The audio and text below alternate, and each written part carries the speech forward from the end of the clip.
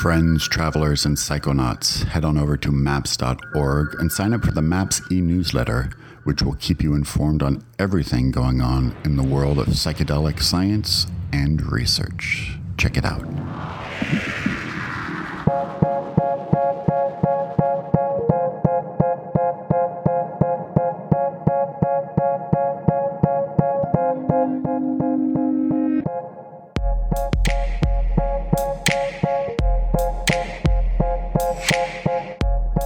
Welcome to the LAPSS podcast. Multidisciplinary Association for Psychedelic Studies.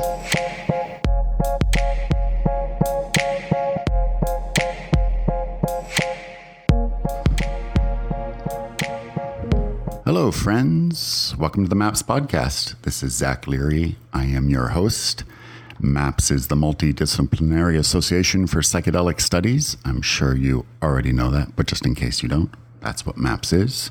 This is episode 30 of the podcast. Very, very exciting. And this episode was recorded live at the Los Angeles Psychedelic Science Symposium, which took place about a week ago on the campus of UCLA.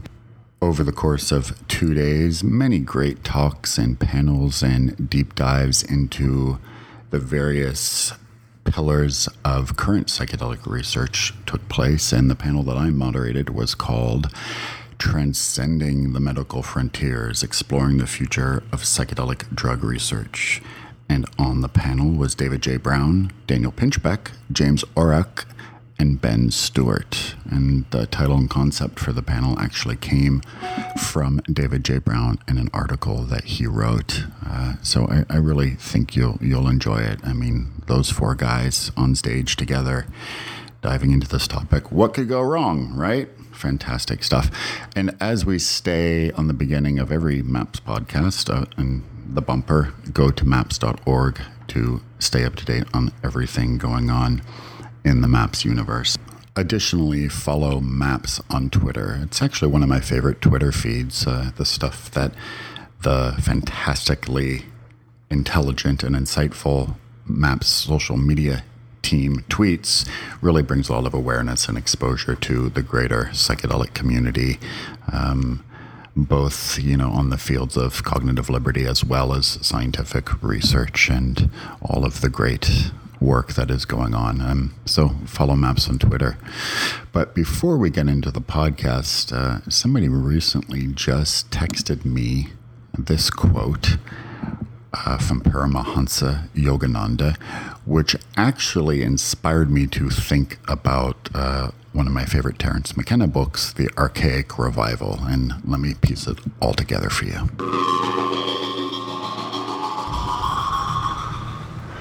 Nothing may be truly said to be a miracle except in the profound sense that everything is a miracle, that each of us is encased in an intricately organized body and is a set upon an earth whirling through space among the stars.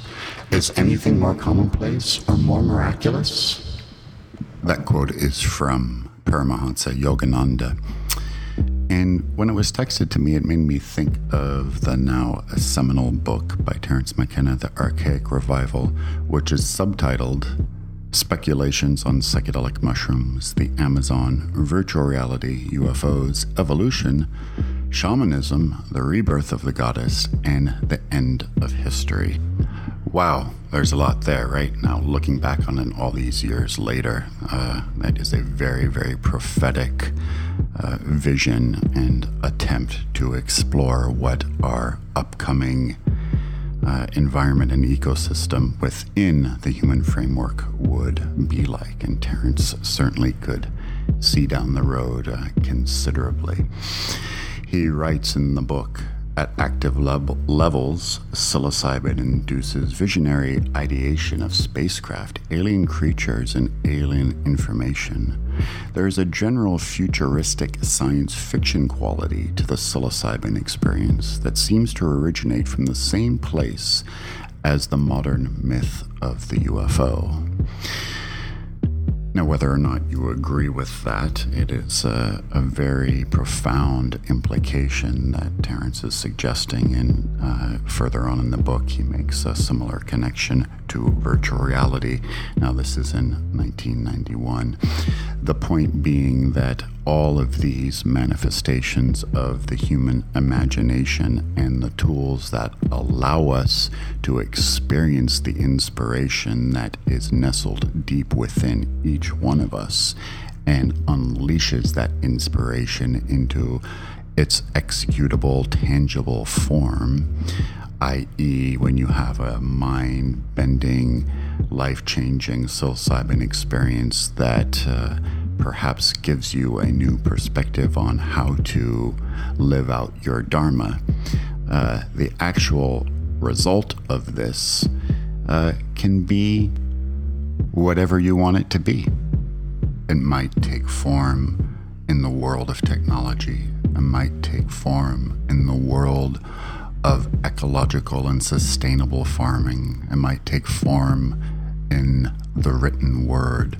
It might take form in wanting to take a more active role in the ever-expanding world of psychedelic research. Perhaps you're being called to help others heal their past traumas and to break through the limitations of their egos through this very, very important work. However it manifests, however it takes shape, the mystical experience and its representation in this thing we call reality has many faces. Like the Hindus say, there is one God who is infinite, who is undescribable, yet we give him a million names. So as we transcend the medical frontiers of psychedelic drug research, let's see how else we come together to express these visions.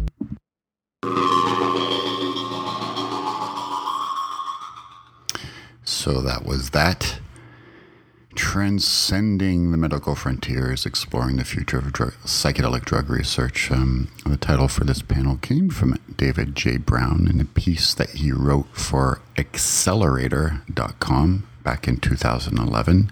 I highly encourage you to read that, and I'll put a link for it in the body of this podcast in the post.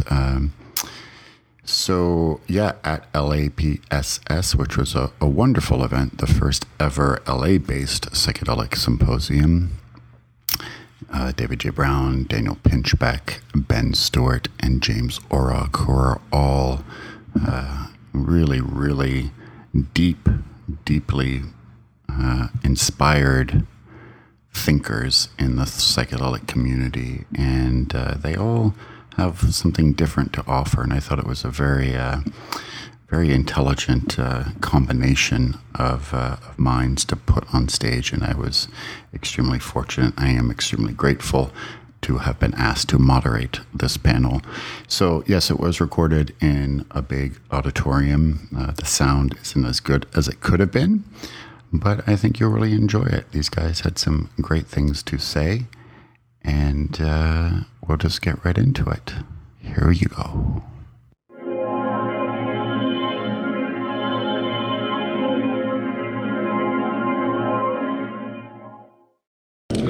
And I'm going to start this panel off by quoting that article. As thrilled as I am by all the new clinical studies exploring the medical potential of psychedelic drugs, I still long for the day when our best minds and resources can be applied to the study of these extraordinary substances with an eye that looks beyond their medical applications toward their ability to enhance human potential and explore new realities. Very good.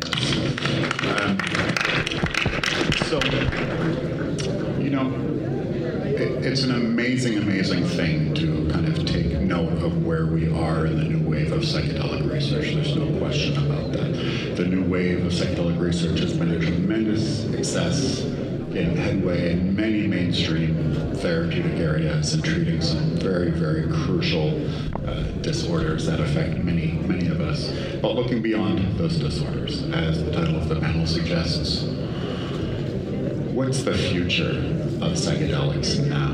And I know David and Daniel specifically, you guys might have a real opinion on that, because definitely over the last 10 years, a lot's changed. I know my opinion on where the future of psychedelics is going has certainly changed in the last 5 years, but let's start with that. Start with you, David, since you started this. Tremendous changes going on. I mean, I think that the research going on right now with MDMA and post-traumatic stress disorder and psilocybin obsessive compulsive disorder and ibogaine and opiate addiction, they're just so wonderful. We've been waiting for so many years for this, but I've been personally waiting. I mean, there was no psychedelic drug research from 1972 to 1990. We're in the midst of a medical renaissance right now with psychedelics, and what's going to happen when we can finally cure most of these ailments and move beyond it? We have the resources and the manpower to be able to systematically study some of these other areas. And the other areas that I see coming along are advanced forms of learning, being able to use psychedelics to learn more effectively, more quickly, to imprint in new ways and to learn new dimensions of things. Thomas Roberts talks about this quite a bit in his book of The Future of the Psychedelic Mind. I see the science of pleasure developing. I think one of the most unspoken things about psychedelics, besides their therapeutic value, is that they're enormously fun and that they can produce enormous amounts of pleasure. And wouldn't it be wonderful to systematically explore this and to really see how it can be applied in new ways, combining it with music and culinary creativity and massage therapy and tantra and all these different things, but really study it scientifically and see. The study of psychic phenomena, most people don't know, is an area that's been scientifically studied for the past 100 years or so. It has gotten enormously consistent positive results, and people have been reporting paranormal psychic experiences, telepathy, precognition, things like that with their psychedelic experiences, mostly anecdotal. There's been a few pilot studies done with psilocybin, but it would be so wonderful to really see these areas explored systematically, to do all the telepathy tests and precognition tests with people on ayahuasca and LSD and psilocybin, and see if their scores can be improved and what we can learn from that. It can be used for creativity, for problem solving. There were studies done in the 60s. Oscar Janiger and James Fadiman did studies to show that it improves not only artistic creativity, but improves problem solving abilities among a whole wide range of professional activities. Probably most interesting of all, though, is that we could explore the possibility of communication with non-human entities, exploration of parallel universes, and whatever these hyperdimensional realms that people report on their DMT journeys. And then finally, this could be taken to the area to actually study divine intelligence, God itself. If God truly exists, if there is divine intelligence, then ultimately this is going to become a branch of physics, and this will become something that we can study. And we already know that psychedelics consistently produce mystical and spiritual experiences, so this could be an avenue towards being able to study this on a much deeper level. Daniel, I'd like to hand this over. Well, you didn't leave much left. We're done, folks. No, I agree with all of that. I mean, I think that, we're at a, kind of a civilizational precipice where we see what's happening with like Trump and this kind of mania that seems to be very like constricting in terms of awareness and consciousness. So either like consciousness is this realm that has like much greater dimensions to explore, or we seem like we're going, we're going to hit a hard stop soon. Luckily, if you've had the psychedelic experiences, you do realize that there is tremendous realm for exploration, that it's like a frontier that we haven't even really touched yet. It's like brand new territory in a sense. I also really love the Tom Roberts book, The Psychedelic Future of the Mind. One of the ideas he has in that book is that we could look at the rediscovery of psychedelics in the modern world as a second Reformation. The first Reformation was when the Bible was translated into the common languages, and people who could only experience like the Word of God, through the priests, were suddenly able to read it for themselves. And then with the second Reformation, not only can we read it for ourselves, we can have those experiences. So this idea that we're entering a second reformation, I think, is very fascinating. Ultimately, this idea that we can reintegrate, science and mysticism, science and spirituality, and have like a secure paradigm, maybe for the future. In a way, we've got this sort of like the materialist science camp and the mystical experience, the psychedelic camp, and if we can bring those together, then we actually have kind of like a solid framework, and maybe for the future. All the other aspects of it, I think are crucial. You talked about psychic phenomena. Tom Roberts talks about how we actually seem to have a tremendous range of what he calls mind-body states that could actually be categorized and understood, and that we actually have different capabilities and capacities in these different mind-body states. So what an amazing area for future research. And as James also knows, there are some groups that are beginning to explore in a scientific framework. Could you actually figure out the validity of the entities that are encountered in psychedelic states? Is there a way to verify through like double blind or sending people together into these other realities? Could they actually begin to come back in a way that you could say, okay, there are these entities that have information that we can sort of verify independently. So that's all super fascinating. Yeah, and there's so many great things were said between the two of you. I just want to pick that out extract that for just a second, and what I like to call the reignition of mysticism, which is something that is really, especially in Western culture, has been somewhat absent since the dawn of the Industrial Revolution. And now that we are seeing this kind of collective consciousness, group expansion and return into mystical states, these shared dimensions that both David and Daniel, you guys both talked about and are commonly experienced at DMT and ayahuasca. So many people report similar visions, similar descriptions from these specific substances. What is that? What's going on there? That's such a fantastic question. For any of you guys, James, Ben, anyone? There was this astrophysicist. We did these events in Thüringen in England that brought together a lot of psychedelic, explorers, scientists, thinkers, with some scientists from other fields. And there was an astrophysicist there who said, he was willing to entertain the idea that we know from, string theory, or at least it's one hypothesis, that there are these extra dimensions of space-time that are these like infinitesimal dimensions that are kind of, interwoven into this one. So maybe what you're experiencing through these different psychedelic states is actually these other dimensions that string theory talks about. And 5-MeO DMT, for instance, what if that's actually, because one idea is that there would be a loom, like a dimension of superstrings that are weaving like all of these different dimensions into existence simultaneously. That's sort of in itself outside of what we understand as space and time. So what if the 5-MeO DMT experience actually gives you that direct access to that kind of loom of vibratory superstrings that are outside of space-time, something like that. Let me just say, another way of looking at this is that Rick Strausman, the DMT researcher at the University of New Mexico, suggested that the realities and the entities that we're experiencing in these hyperspace realms on DMT could be dark matter or dark energy, and that if we could eventually develop some type of camera system or video system to be able to photograph dark matter or dark energy, we might be able to verify the types of visions and experiences that people are having. Yeah, well, just quickly, they already have technologies, I believe they're developing, where they can create mental imagery from people's dreams. Yeah. So why not apply that to these psychedelic visions? That would be an incredible, and eventually with virtual reality, be able to have like complete experiences of them. Yeah, and that's kind of where I wanted to go next, into the technological, framework and/or integration. One of the great footnotes in psychedelic culture is, I didn't write it down, but what's the full title of Terence's of the Archaic Revival?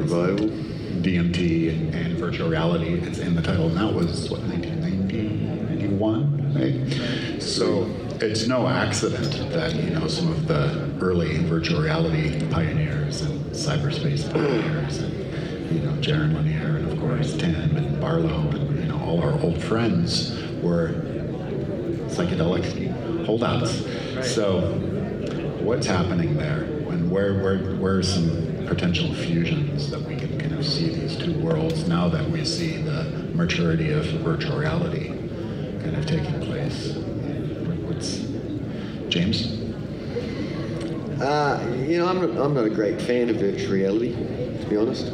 I think a lot of the transhumanism and stuff that's coming is not a world that I like the look of. In many ways, I think we're going to be one of the last generations of human beings that actually live in this world and not in a weird half real, half digital world that's going to have to be created because we're going to just leave such a trashed wreck of this world. We're not going to want to be in it. So I find a lot of the enthusiasm about those things to be a little frightening, I think, because I think it draws the attention away. I mean, I'm a little bit, I don't know what I think about the medicalization of psychedelics, because I think the medicalization of psychedelics is our current culture bringing the psychedelic perspective into a box that it can handle psychedelics in. I'm much more interested in our culture taking on a psychedelic perspective, because I think the psychedelic perspective is the perspective we need to learn to live in harmony with our environment. And how do we do that? That's the burning question at this moment in time, isn't it? I mean, I think psychedelics have reappeared on our cultural radar because they are at least giving us an option and giving us another view of another way that things can be. Because virtual reality is just the ultimate example of really creating our own reality with our mind, with our own technology and our own ingenuity. And to a certain extent, we create our reality with what we believe and the systems we make and the things that we pursue. So I think, as a culture, we need to shift to a very different way of integrating. And psychedelics are the most likely tool to help us at this very, very, very late stage of the game. I mean, I kind of think it's too late, to be honest. It's too late. First thing I'd like to say is, David, we've known each other for a while. I'll give you $10 if I can have a sip of your water. You got it. If someone could bring Ben a cup of water, that would be amazing. And bring $10. Thank you. Thank you. Any of that, return to psychedelic consciousness, or mysticism, technology, pick a thread. Man, I love all of it. I think the things that, being a documentary maker, I'm mainly reporting on things that I hear from other people that are deeper in the fields than myself. Having interviewed Roland Griffiths, he was talking about possibly using laser beams to actually enact certain regions of the brain that communicate amongst one another to then kind of like change history or like bring about psychedelic light states. There's many of endogenous ways of bringing on psychedelic like states through movement, through breath. Have any of you heard of extended state DMT? Raise your hand if you have. Okay, not enough to let it go. Basically, extended state DMT or DMTX would just be the intravenous continuous infusion of dimethyltryptamine. And so the whole idea behind that, a friend of mine back in Boulder, Colorado, Dan McQueen from Medicinal Mindfulness, was in Shane Moss's documentary, I believe.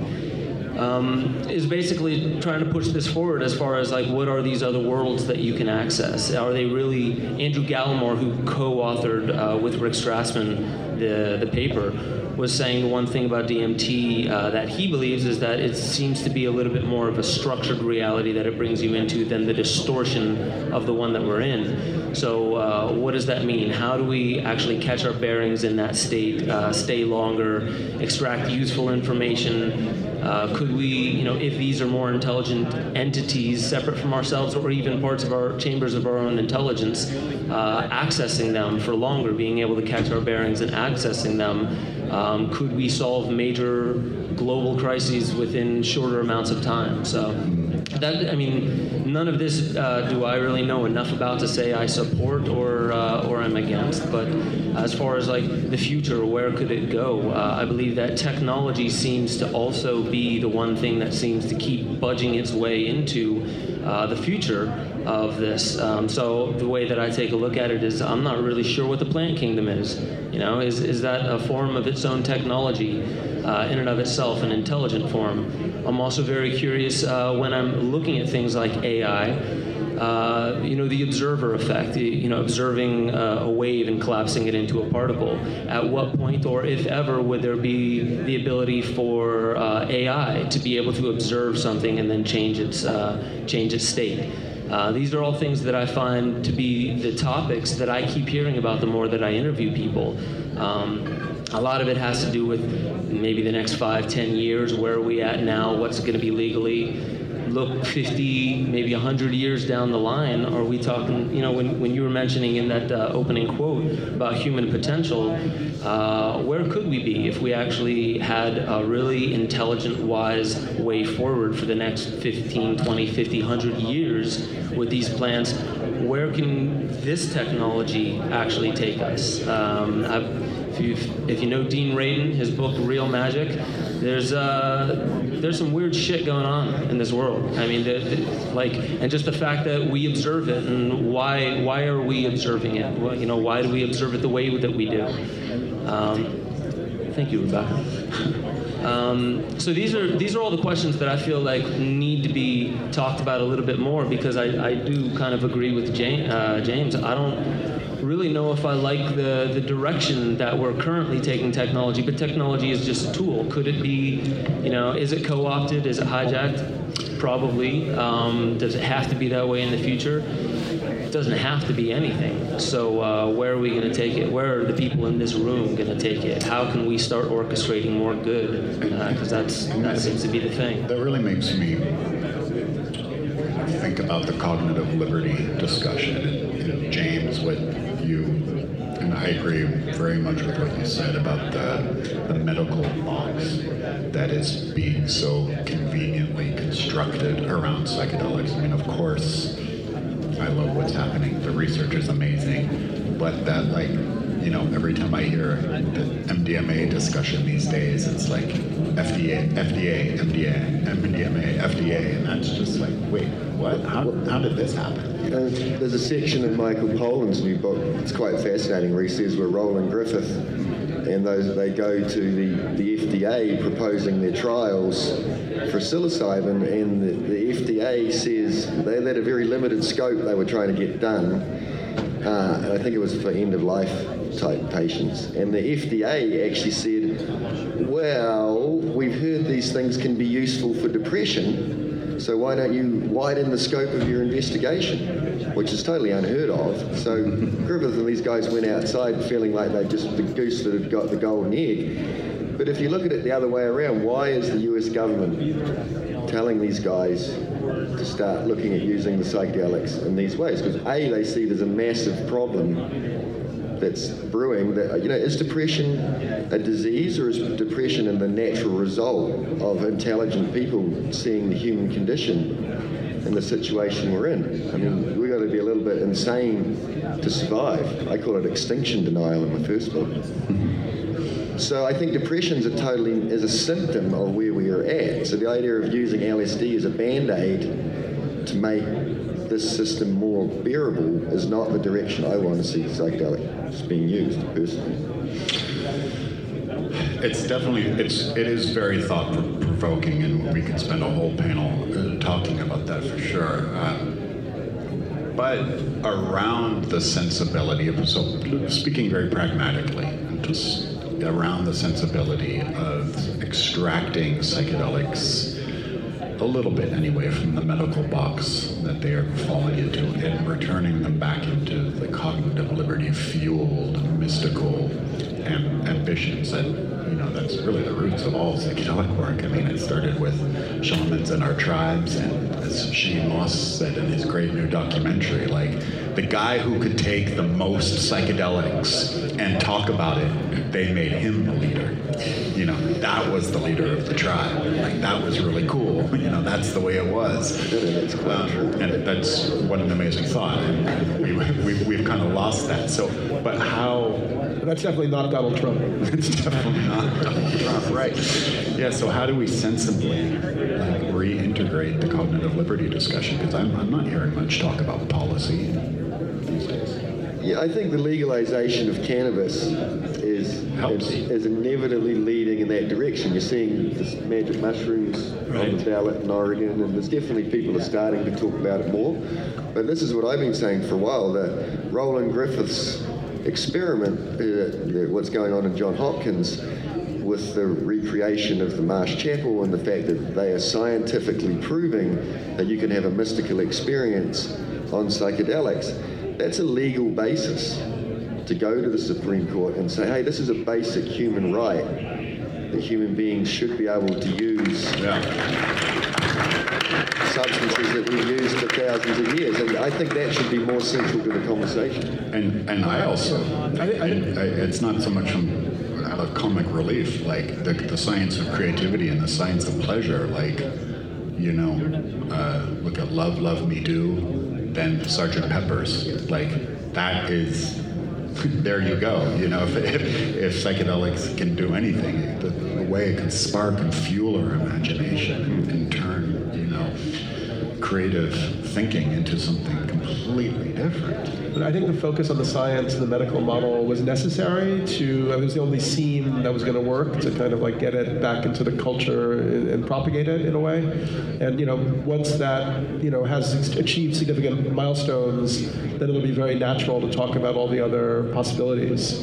And then I think we'll also have to start talking about something that doesn't now get talked about very much, which is kind of the dark side of psychedelics and how they're not always positive and liberatory. They can actually cause people's negative character traits to become exacerbated. I was going to actually end the panel with that, but since you took us here organically, I wanted to go down the line and ask everyone, with that being the case, and I agree, what is, if you have a model for how psychedelics can best be used within the general public? Is it like, the driver's license model? Is it sort of the psychiatric prescription model? Is it full legalization? What is the problem. There isn't a model that applies to everybody. There are various models that apply to different groups or different people in different situations and different. So I don't think you can really have a blanket approach.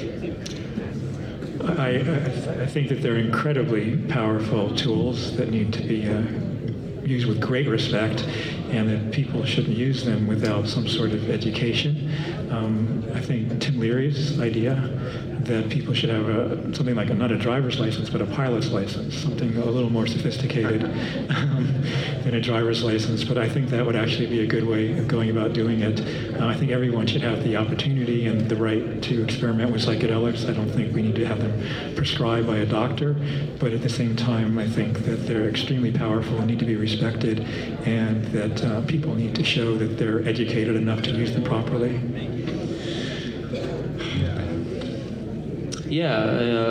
They're very, very powerful. This is true. They're also the oldest known medicine. And so we have many, many, many generations of examples of how to use them responsibly. The difference is that we don't live in that world anymore. I always look at the economic framework as, in a sense, almost like a matrix it's like a language. It's a way that we speak now. It's a way we interact with one another. It's become so embedded into the fabric of who and what we are that I think that needs to be addressed, because we come from however many years of propaganda now, so there's a large portion of the population that has a specific mindset. And so, I always like the idea of what is communication?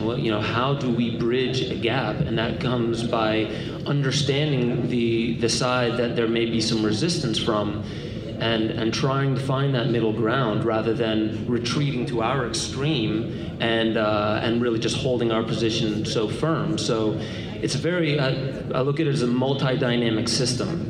We see things inside this little system, but it's also playing upon larger systems, and larger systems are playing upon what we're living with. So the things that we think are right and just and moral, a lot of the times when we break apart our worldview, it fits into a different system, and then the way you communicate and relate and feedback with that system is far different. So relating it back to the point is, as far as like the shadow side of psychedelics and like, how do we address this shadow? I think we address it the same way we always have, with proper communication, but also recognizing that we're living in a world that's far different than our ancestors that had this, in isolated tribes and communities, a little bit of traffic back and forth, but it's a far different world. So the idea is how do we integrate the new now with the thing that's always been there? This is a question that it's a topic that needs to keep coming up more and more, because I don't think there is any one answer, like James has said, because there's no one kind of person, and we have a system that treats everybody like one kind of person. It's blind to justice. So with that respect, new novel ways of thinking in how to approach this, preferably through meditation, psychedelics, ways to just break ourselves out of our default mode. This might be the way there. So if we have to start with driver's pilots licenses and stuff like that, if that's the way it starts, great. But as long as some kind of progress is being made and the topic stays on the table. Yeah, but I think there's a deeper issue in a way that, like, this, psychedelics and shamanism are ultimately about, personal authority, and kind of sovereignty in a way. Self-actualization. And we do see, I always look at things. I wrote a book, 2012, The Return of Quetzalcoatl, that was looking at these ideas from indigenous cultures, that there is kind of a shift happening between like worlds or dimensions. There's some huge, bigger prophetic process that's actually happening. And for me, what we see now with kind of like the complete collapse of like kind of like the authority structure of our systems. Like who can believe in the government? I mean, the government's going to issue licenses for psychedelics. This government, right, that's right. putting kids into detention centers and shooting them up with psychotropic drugs. Right. Like I'm not going to really think that that's really very valuable. But maybe this is all some part of a process where this movement towards cognitive liberty, self-actualization, sovereignty, is part of a process that leads to an overturning or transmutation of this present system, which we also know can't continue because it's destroying the physical environment we depend on. Well, Daniel's new book, or latest book, How Soon Is Now, deals with a pretty deep dive into this topic. It's really excellent if you haven't read it. But where I kind of get hung up on this, right, is that in the 60s, in 1963, how many people had done psychedelics in America? Hardly anyone, right? So by the end of the 60s, by 1970, millions of people had tripped. And fast forward 50 years later, I don't know what the number is, but probably tens of millions of people have taken some form of psychotropic medicine.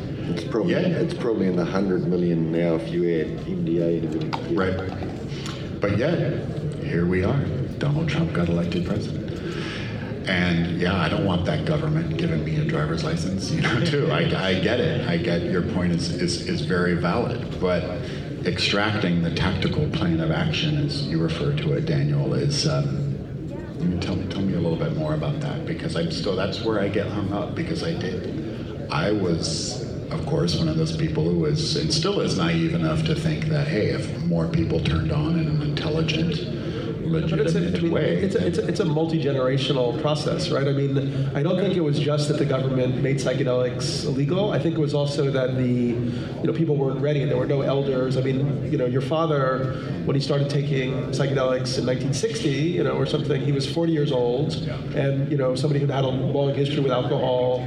And 3 years later, he was like the guru of psychedelics, and that was because there was no, like now we would see that as impossible, because we have so many people who have 20 years, 30 years of history with them.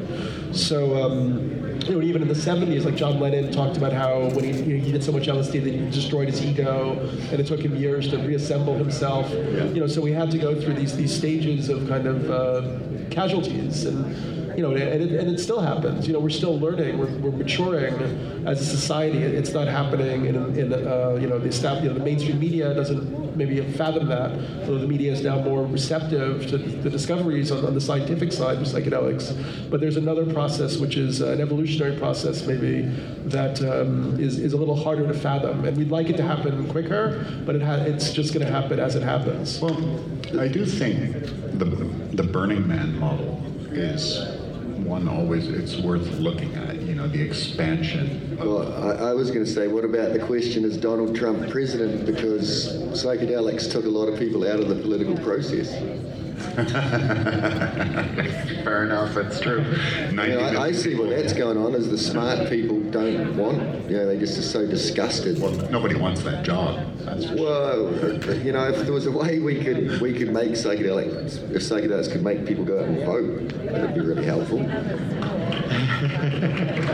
I would just like to mention, though, that there's scientific evidence that psychedelics, particularly LSD and ayahuasca and magic mushrooms, are known to increase ecological awareness, to make people more environmentally aware, and that people get involved in environmental activities, they start recycling. There's scientific evidence for this.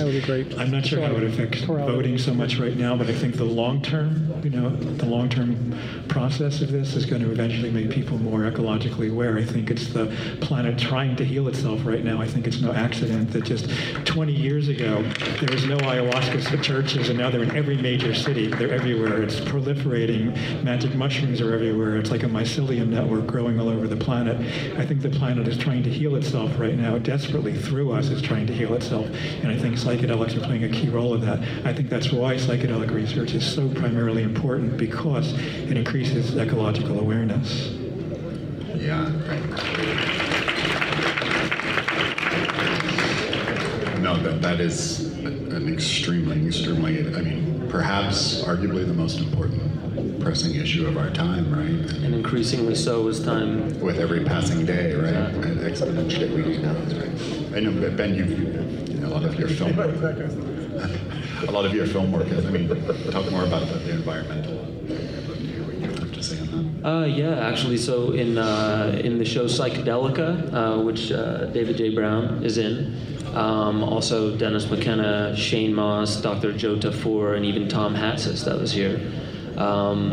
So in that show, I speak a lot about the ecological impact because of people like David, who mentioned exactly what he was mentioning here. I always found it fascinating that why does this class of plants seem to mimic a neurotransmitter that puts us into a specific state, and why does the outcome seem to be something that most of the time, if looking at it anthropologically, causes for community bonding, a little bit more understanding of the interconnectivity of the world that we're in. And just a few points that I even made in the show was, if you just look at our common practices, call it ignorance or call it what you will, but just like the monoculture and the tilling and the severing of all of the mycelial connections and things that we have going on under the ground, that's just one aspect of our disconnection. You look at cities, and we're in the business of pushing nature out, except for domesticated nature. We bring it in under our terms. So I think this could just be waking us up to a larger process that seems to be happening, as a great forgetting that we may even be inverted plants, an offshoot of the microbial kingdom. There's very many questions that we could legitimately be asking in this way. And so for me, whether psychedelics are causing us to remember, or they're literally just allowing for our capacity to bring on new ideas that our culture hasn't really been asking for quite some time, but has been a part of our, at least our ancestry for quite some time. Yeah, it's hard-coded in there somewhere. It is. So to me, I just like posing the questions. As a documentary maker, I like, hearing from all the experts and posing the questions. Is like, why would there be a class of plants like this? And I think all plant life is freaking incredible. Do you think it extends to the chemical compounds as well, LSD and MDMA? Well, yeah, absolutely. Coming from ergot, obviously it goes through a process. But yeah, the chemical compounds, like going deep into it, I like the idea of just using plants in their raw form, but it's also, that says a lot about me. I know I have a lot of friends who are extremely excited about the technological advancements and extremely excited about, these chemical compounds, just all of it, just being completely synthesized and being able to use it in that way. And I disagree, but then again, this is the way that people's minds are kind of going. And these are people that are actually like lifelong people that are into plant medicines and they really enjoy it, but it's taking them into new directions. Well, the fact is that synthetic psychedelic, there's never been a drug like LSD that a competent chemist could make millions of hits of in an afternoon. And it was perfectly packaged and perfectly presented in a way that was exactly right for the time. So whatever you think about plant teachers, the synthetics brought us back to them. And as Sasha says, am I not part of nature too? Which I think is what Alexander Humboldt's line was as well. LSD gets a bad rap as being a synthetic, but there are LSAs in nature and morning glory seeds that are very, very, very close to LSD. It was just at the time we didn't have the technology to isolate them. So we found the simple drugs first, like DMT. I think we synthesized DMT before it was found in plants, didn't we?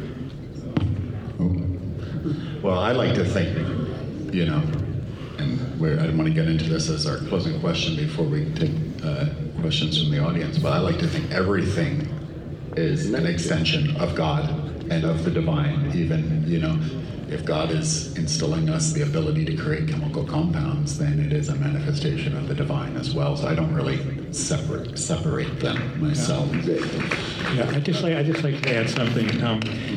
Ben was saying, isn't it such a mystery? Why do these plants exist that fit into our synapses just so perfectly, like lock and key, and have these effects of increasing ecological awareness and doing these things? Even more interesting.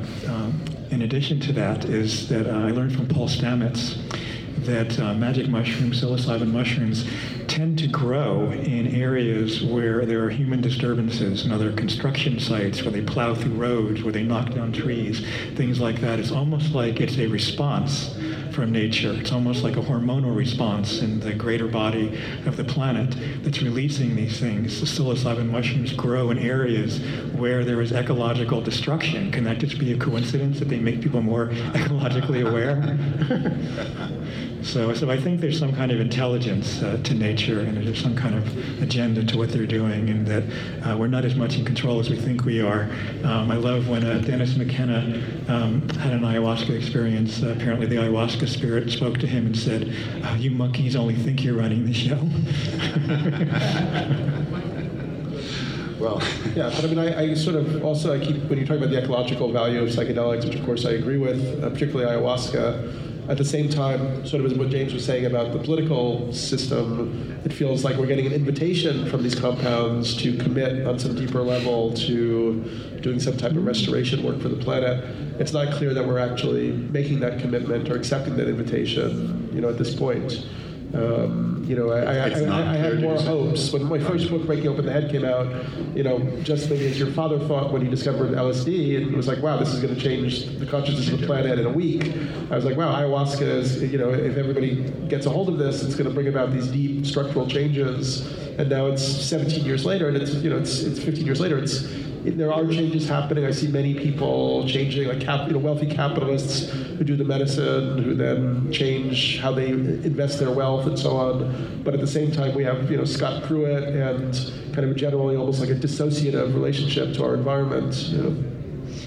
Well, Kurt Vonnegut in his final book tour, when he was going around the country, he was supposed to be pending his last book. He was talking about the condition of the human species and how he thought it was just a virus. We are a virus by the very definition. Yeah, that's just negative and dumb. It's very negative, yeah. but it's an interesting, who cares anyway, if that's the case? It's still interesting. Yeah. So we are going to take, 10 to 15 minutes of some questions from the good people. Or the bad people. Or the bad people too. Yeah. Especially the bad people, actually. So, I think we're forming a queue over here. Yeah. I'm a local optimist and global pessimist, and with the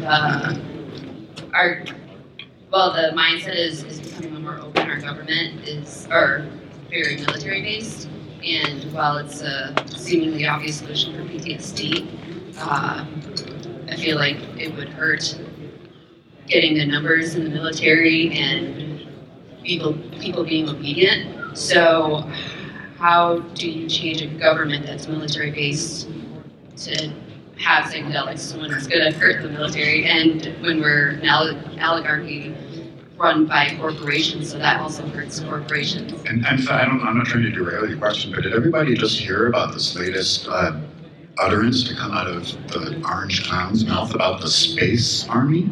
Space Force. The Space Force? He wants to create a sixth arm of the military, creating, out in space. Death Star. Clone Wars is coming next. Clone Wars is coming next. Hey, Reagan wanted Star Wars. Star Wars, right. He reminds me of Reagan so much. That's a very big question, and I think it's like, there's so many strands interwoven, right? Like a lot of the early research in LSD in the U.S. was CIA research that led to Ken Kesey taking it, and now we're seeing the MDMA research on veterans, and like even Mercer, like the right-wingers are supporting that research with big grants and so on. So yes, everything you're saying is true, and hopefully there's like a seed that leads to something else. I think I'm optimistic of that. I'll throw one thing on top of that, just kind of piggybacking off what you were saying, Daniel, was 15 years has passed and not much change we've seen. I know some people that have been taking the medicine for at least 10 years, probably a little more. And they're still dealing with their own individual vices and stuff like that. So if it translates, I'm not saying that I know exactly how it works on a global or a cultural or a national scale, but if we're dealing with national vices, such as being in a military mindset, who knows? It could take longer, or it could take more, or just a different approach. But I still know people that have, for at least 10, 12 years, still working on cigarette addictions or alcohol addictions. It may be in the works. Who knows? It's just something I have to draw. There's an incredible irony, though, that I'd like to point out, that one of the main reasons that psychedelics and LSD was made illegal back in the 60s was because people who did LSD didn't want to go fight wars. And now it's being legalized to treat veterans that come back from war. So there's an incredible kind of full circle irony in there. And just if you're asking a question, if you want to address it to somebody specifically or just for the general panel, but if you have it specifically, just for someone to say it. The industrial military complex, which these days it is, it's no longer a military industrial complex, it's now an industrial military complex. And they have no intention of giving up the reins. No amount of psychedelics is going to shift our cultural direction. I think psychedelics are here to band groups of us together, to learn to live together again and to prepare for a very uncertain future.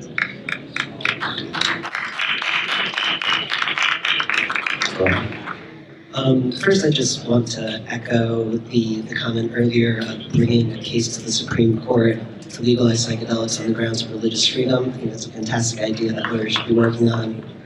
Well, to a certain extent, the ruling on the ayahuasca churches is in that direction. So there's already been some movement, but yeah, I would like to see a national, I think the Council of Spiritual Practices, Bob Jesse's organisation, is definitely doing good work. And I think within a few years we will see more of a push towards this idea of the legalisation of certain psychedelics, certainly the natural ones first. There's really no basis for it. They're non-addictive, they're non-toxic.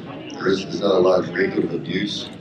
And the question I would like to ask is, we discuss so much about ceremony, spirituality, mystical experience. How can we avoid the dangers and pitfalls associated with religions and cults as this community continues to evolve?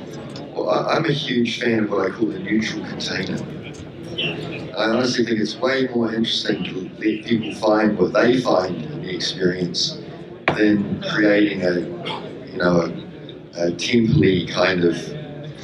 There's a lot of cultism going on these days, and I feel like we're almost falling back into the sort of new age. The same thing that did a lot of damage in the 60s is threatening to do a lot of damage again. We may look back on the mid-90s to early 2000s, ironically, as being a golden age of psychedelics. When they had the research chemical companies, and there was a very small but very serious population. You just made that in the last couple of months. I honestly been thinking about that a lot. I think it's funny the way that, we've got this mainstreaming of psychedelic culture going on, and it's getting diluted, and there's a lot of new agey sort of, there's no need to call something a temple or give it all the traffic. Another perspective would be that everything is a cult. Like, capitalism is a cult. Like, every culture is a cult.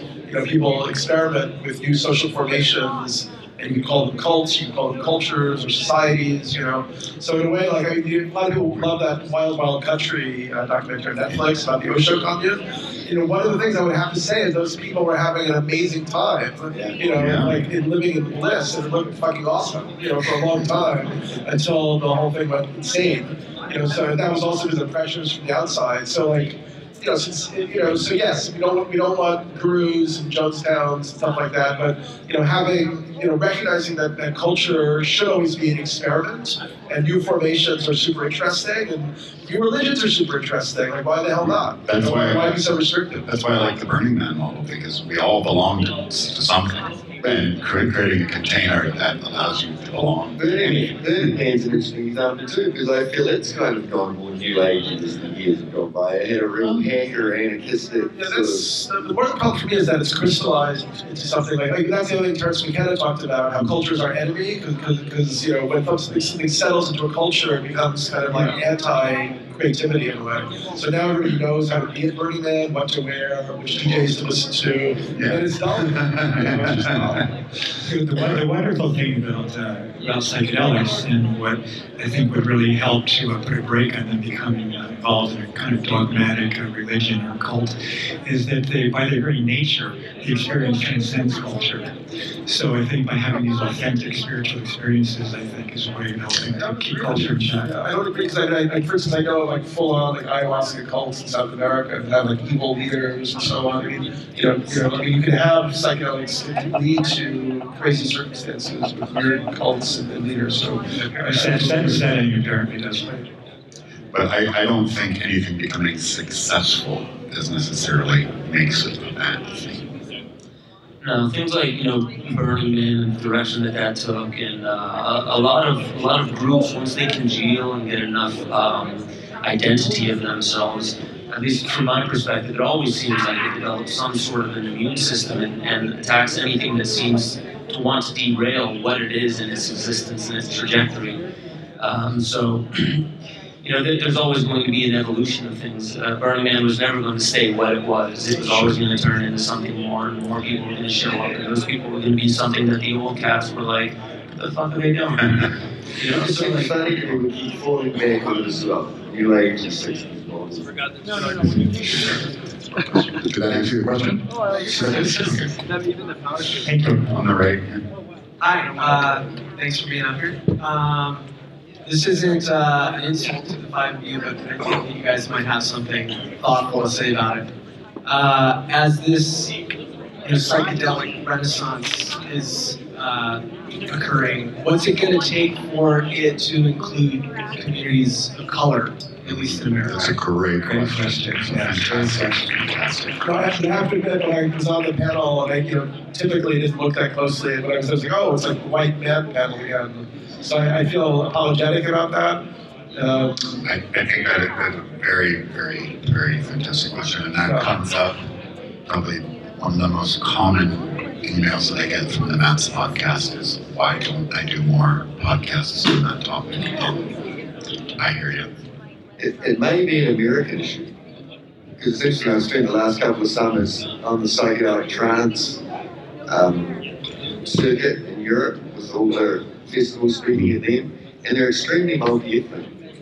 It's not that people of colour don't like psychedelics. The psytrance tribe is very multi-ethnic. Lots of different languages, lots of different shades of colour. There's just something about Russians, Ukrainians, a lot of them too. But there's Indians, there's Japanese, there's people from everywhere. You know, it's really very multi-ethnic compared to the West Coast transformational scenes. I don't know if maybe it's. I think unfortunately this is a bit of a luxury in this country, and we are all entitled enough that we can come to something like this and discuss something as esoteric as psychedelics. Yeah. A lot of other people have just got more pressing concerns. There's a guy around LA, his name is Tony Moss. I forgot the name of his organization. All right, there we go. Thank you. I Am Life. So, yeah. Oh, that's like. There's a fascinating history of black psychedelic use in this country that I wish somebody would tap into, because there was a considerable, I mean, in the 60s, funkadelic and all that stuff. I mean, those guys were using lots of acid. George Clinton supposedly says he did acid every day for 4 years. There's also a really good book called Sisters of the Extreme. I'm very sorry I'm forgetting the author's name, but that's also showing the women in history, people like Maya Angelou and quite a few others, and their experiences with psychotropics and psychedelics. So check that one if you get the chance. Title again? It's Sisters of the Extreme. Yeah, I've been criticized. I've done 6 books of interviews, and many of the people I've interviewed are men.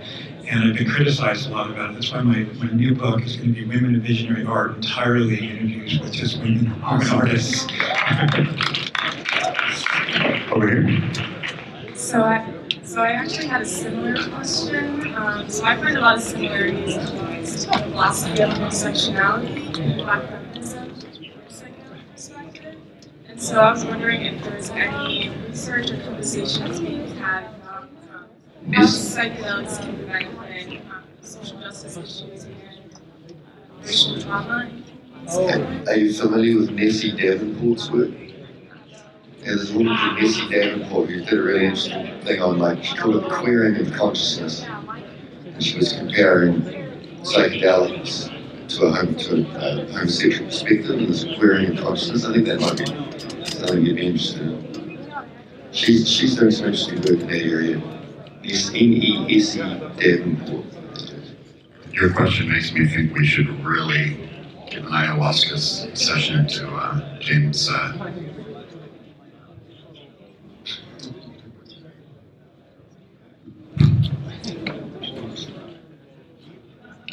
Forgetting the 12 Rules for Chaos guy, Jordan Patterson.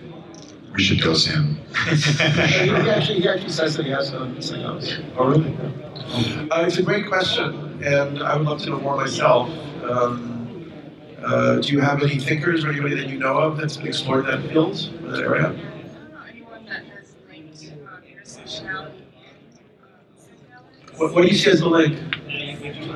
What do you see as the link? Or how would you make the link? Well, intersectionality is defined as like the interwoven systems of question that act simultaneously to oppress a person.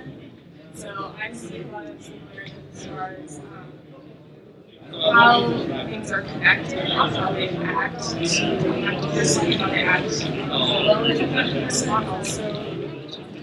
So just connection.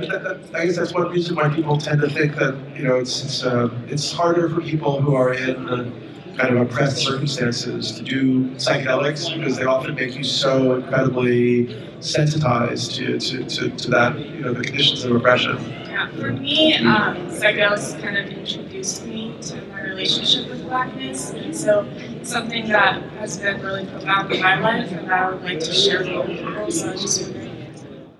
I'd love to see more work and more fun of it, and I'd love to read something that you wrote or say about it. Same.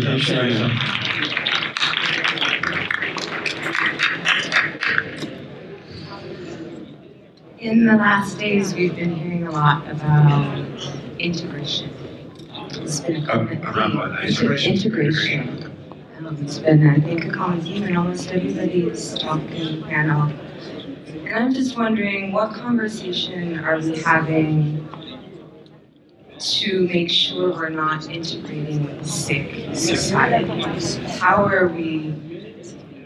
what are we doing? What are we talking about to avoid integrating with the problem itself?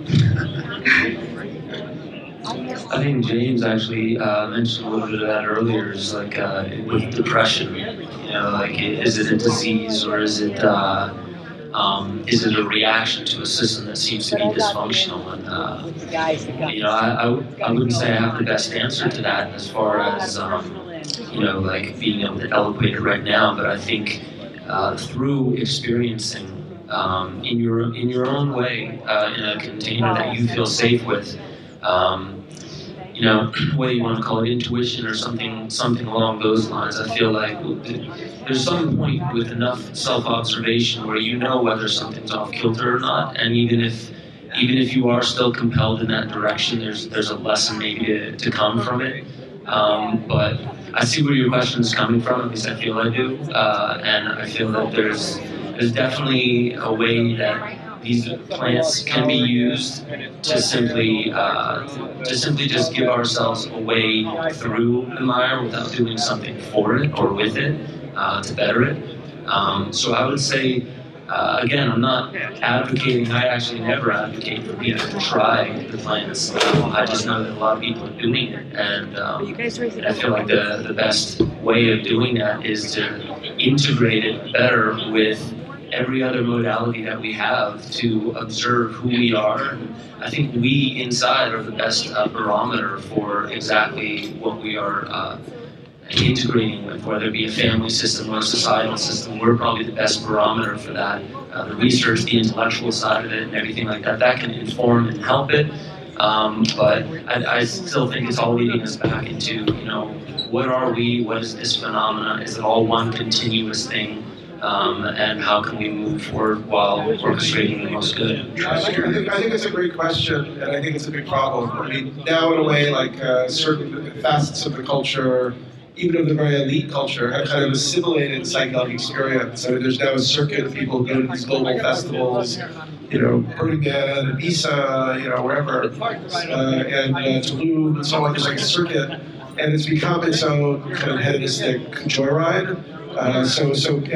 With this kind of veneer or overlay of spirituality, I think it's a big problem. So I don't know what the answer is, but the ego is very good at assimilating anything, and psychedelics are another thing.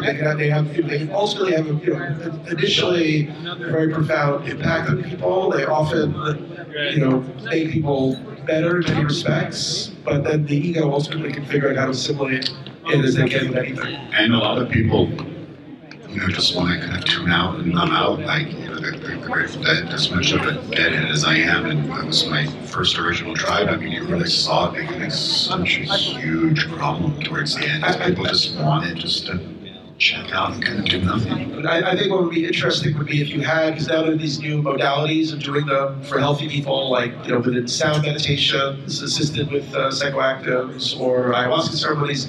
If the end of that process was actually teaching around the structural injustices in society and the work that needs to be done to address them, and the ecological catastrophe that we have to address for the sake of our children. And at the moment, I don't see that happening. It's become more of its own thing as a kind of adjunct to this New Age culture, which is so based on the self and self-healing. It becomes another kind of sort of an annoying thing that our culture is so good at producing as a kind of distraction mechanism. I think it's just one thing my psychedelics really reinforced me is that we live in two worlds, one that we can influence, one that we can't. And to me, psychedelic use is a very personal thing, and it is to make your life the best life you can make it, living in this mad system that we're in. That's not very common. I think there's something to be said though for worrying about your own life, your own, and making your own, controlling what you can, and then the rest of the world gets a little bit better because your world gets a little bit better. So we have time for one more question. One more question. Just one more? Yeah. Question. There's a question. Is this a question? Come on, man. Is this a question? This is for Daniel. Are you familiar with the Hugh Everett video presentation on MC? I'm not sure. Okay. The string theory that you talked about is very complicated. But Hugh Everett proposed, the parallel universes that exist, and I think that's a very nice attractive model of the exploration with DMT. You enter alternate realities, hyperdimensional spaces, and all of that. Now, with reference to people having the same visions, this is common. The Huichol Peyote people, they have similar visions. Among the Shuar of Ecuador, they also have similar dreams. I asked my question at the beginning, and That was a guess. So I think the question is, what do you think of the concept of multiple and then multiple dimensions of Okay. One thing you were saying about the landscapes being similar is I do a lot of work with Alex Gray. And before I ever knew Alex, I had a couple of experiences where I saw things that were very, very similar to his art. One time, extraordinarily so. And I thought that was very strange. I was like, because he's not my favourite psychedelic artist. He's one I like, but he's certainly not my favourite. And I thought, why all the different artists, that I had to see Alex's work? And when I've been with him, and so many people come up to him and they make the same comment, I saw this thing and it was exactly like your art. And Alex compares himself to the 19th century landscape painters who would come out west and would paint like El Cap and the Tetons and things like this, and they would take the paintings back to the East Coast, and no one would believe them that these incredible landscapes existed, or 18th century maybe. So he says he very much he paints true vistas that other people can see. I think that's one of the really most fascinating things about psychedelic culture and Stan Groff's work, that when you can actually, when we can get enough information, we can get enough feedback from people and start treating it a little seriously, we can categorize these things. And when I wrote Tryptamine Palace, I didn't know if anybody would resonate with the view that I had on that at all. It was just my view. And it's been really rewarding over the years how many people have resonated with that experience. So I think that's what makes it so interesting, is that we all had radically different experiences that maybe be a little less interesting. Thank you. Maybe just jump in and say there's different interpretive frameworks, the multi-world, multi-dimensions, or the Aboriginals talk about the dreamtime ancestors who just dream our world into reality. Or now we have the transhumanist perspective that maybe what we're experiencing is somehow like a matrix, and behind it is a virtual reality projector or something. They might all be true in some fashion. But one thing that's so interesting about like a profound psychedelic experience with LSD, the first time you do it, or the second time, the 10th time, is that sense you have of the inherent perfection of everything just as it is, which is kind of extraordinary. I'm fairly certain that all of these guys will talk to you if you have any more questions after the panel. So let's give them a big round of applause. That's Stewart, David J. Brown, Dan Kinchbeck, Dan Borak, I'm Zach Leary, and this is an episode of the MAPSS podcast, so if you want to listen to it, we'll put it up next week. Let me hear you. Thanks, guys.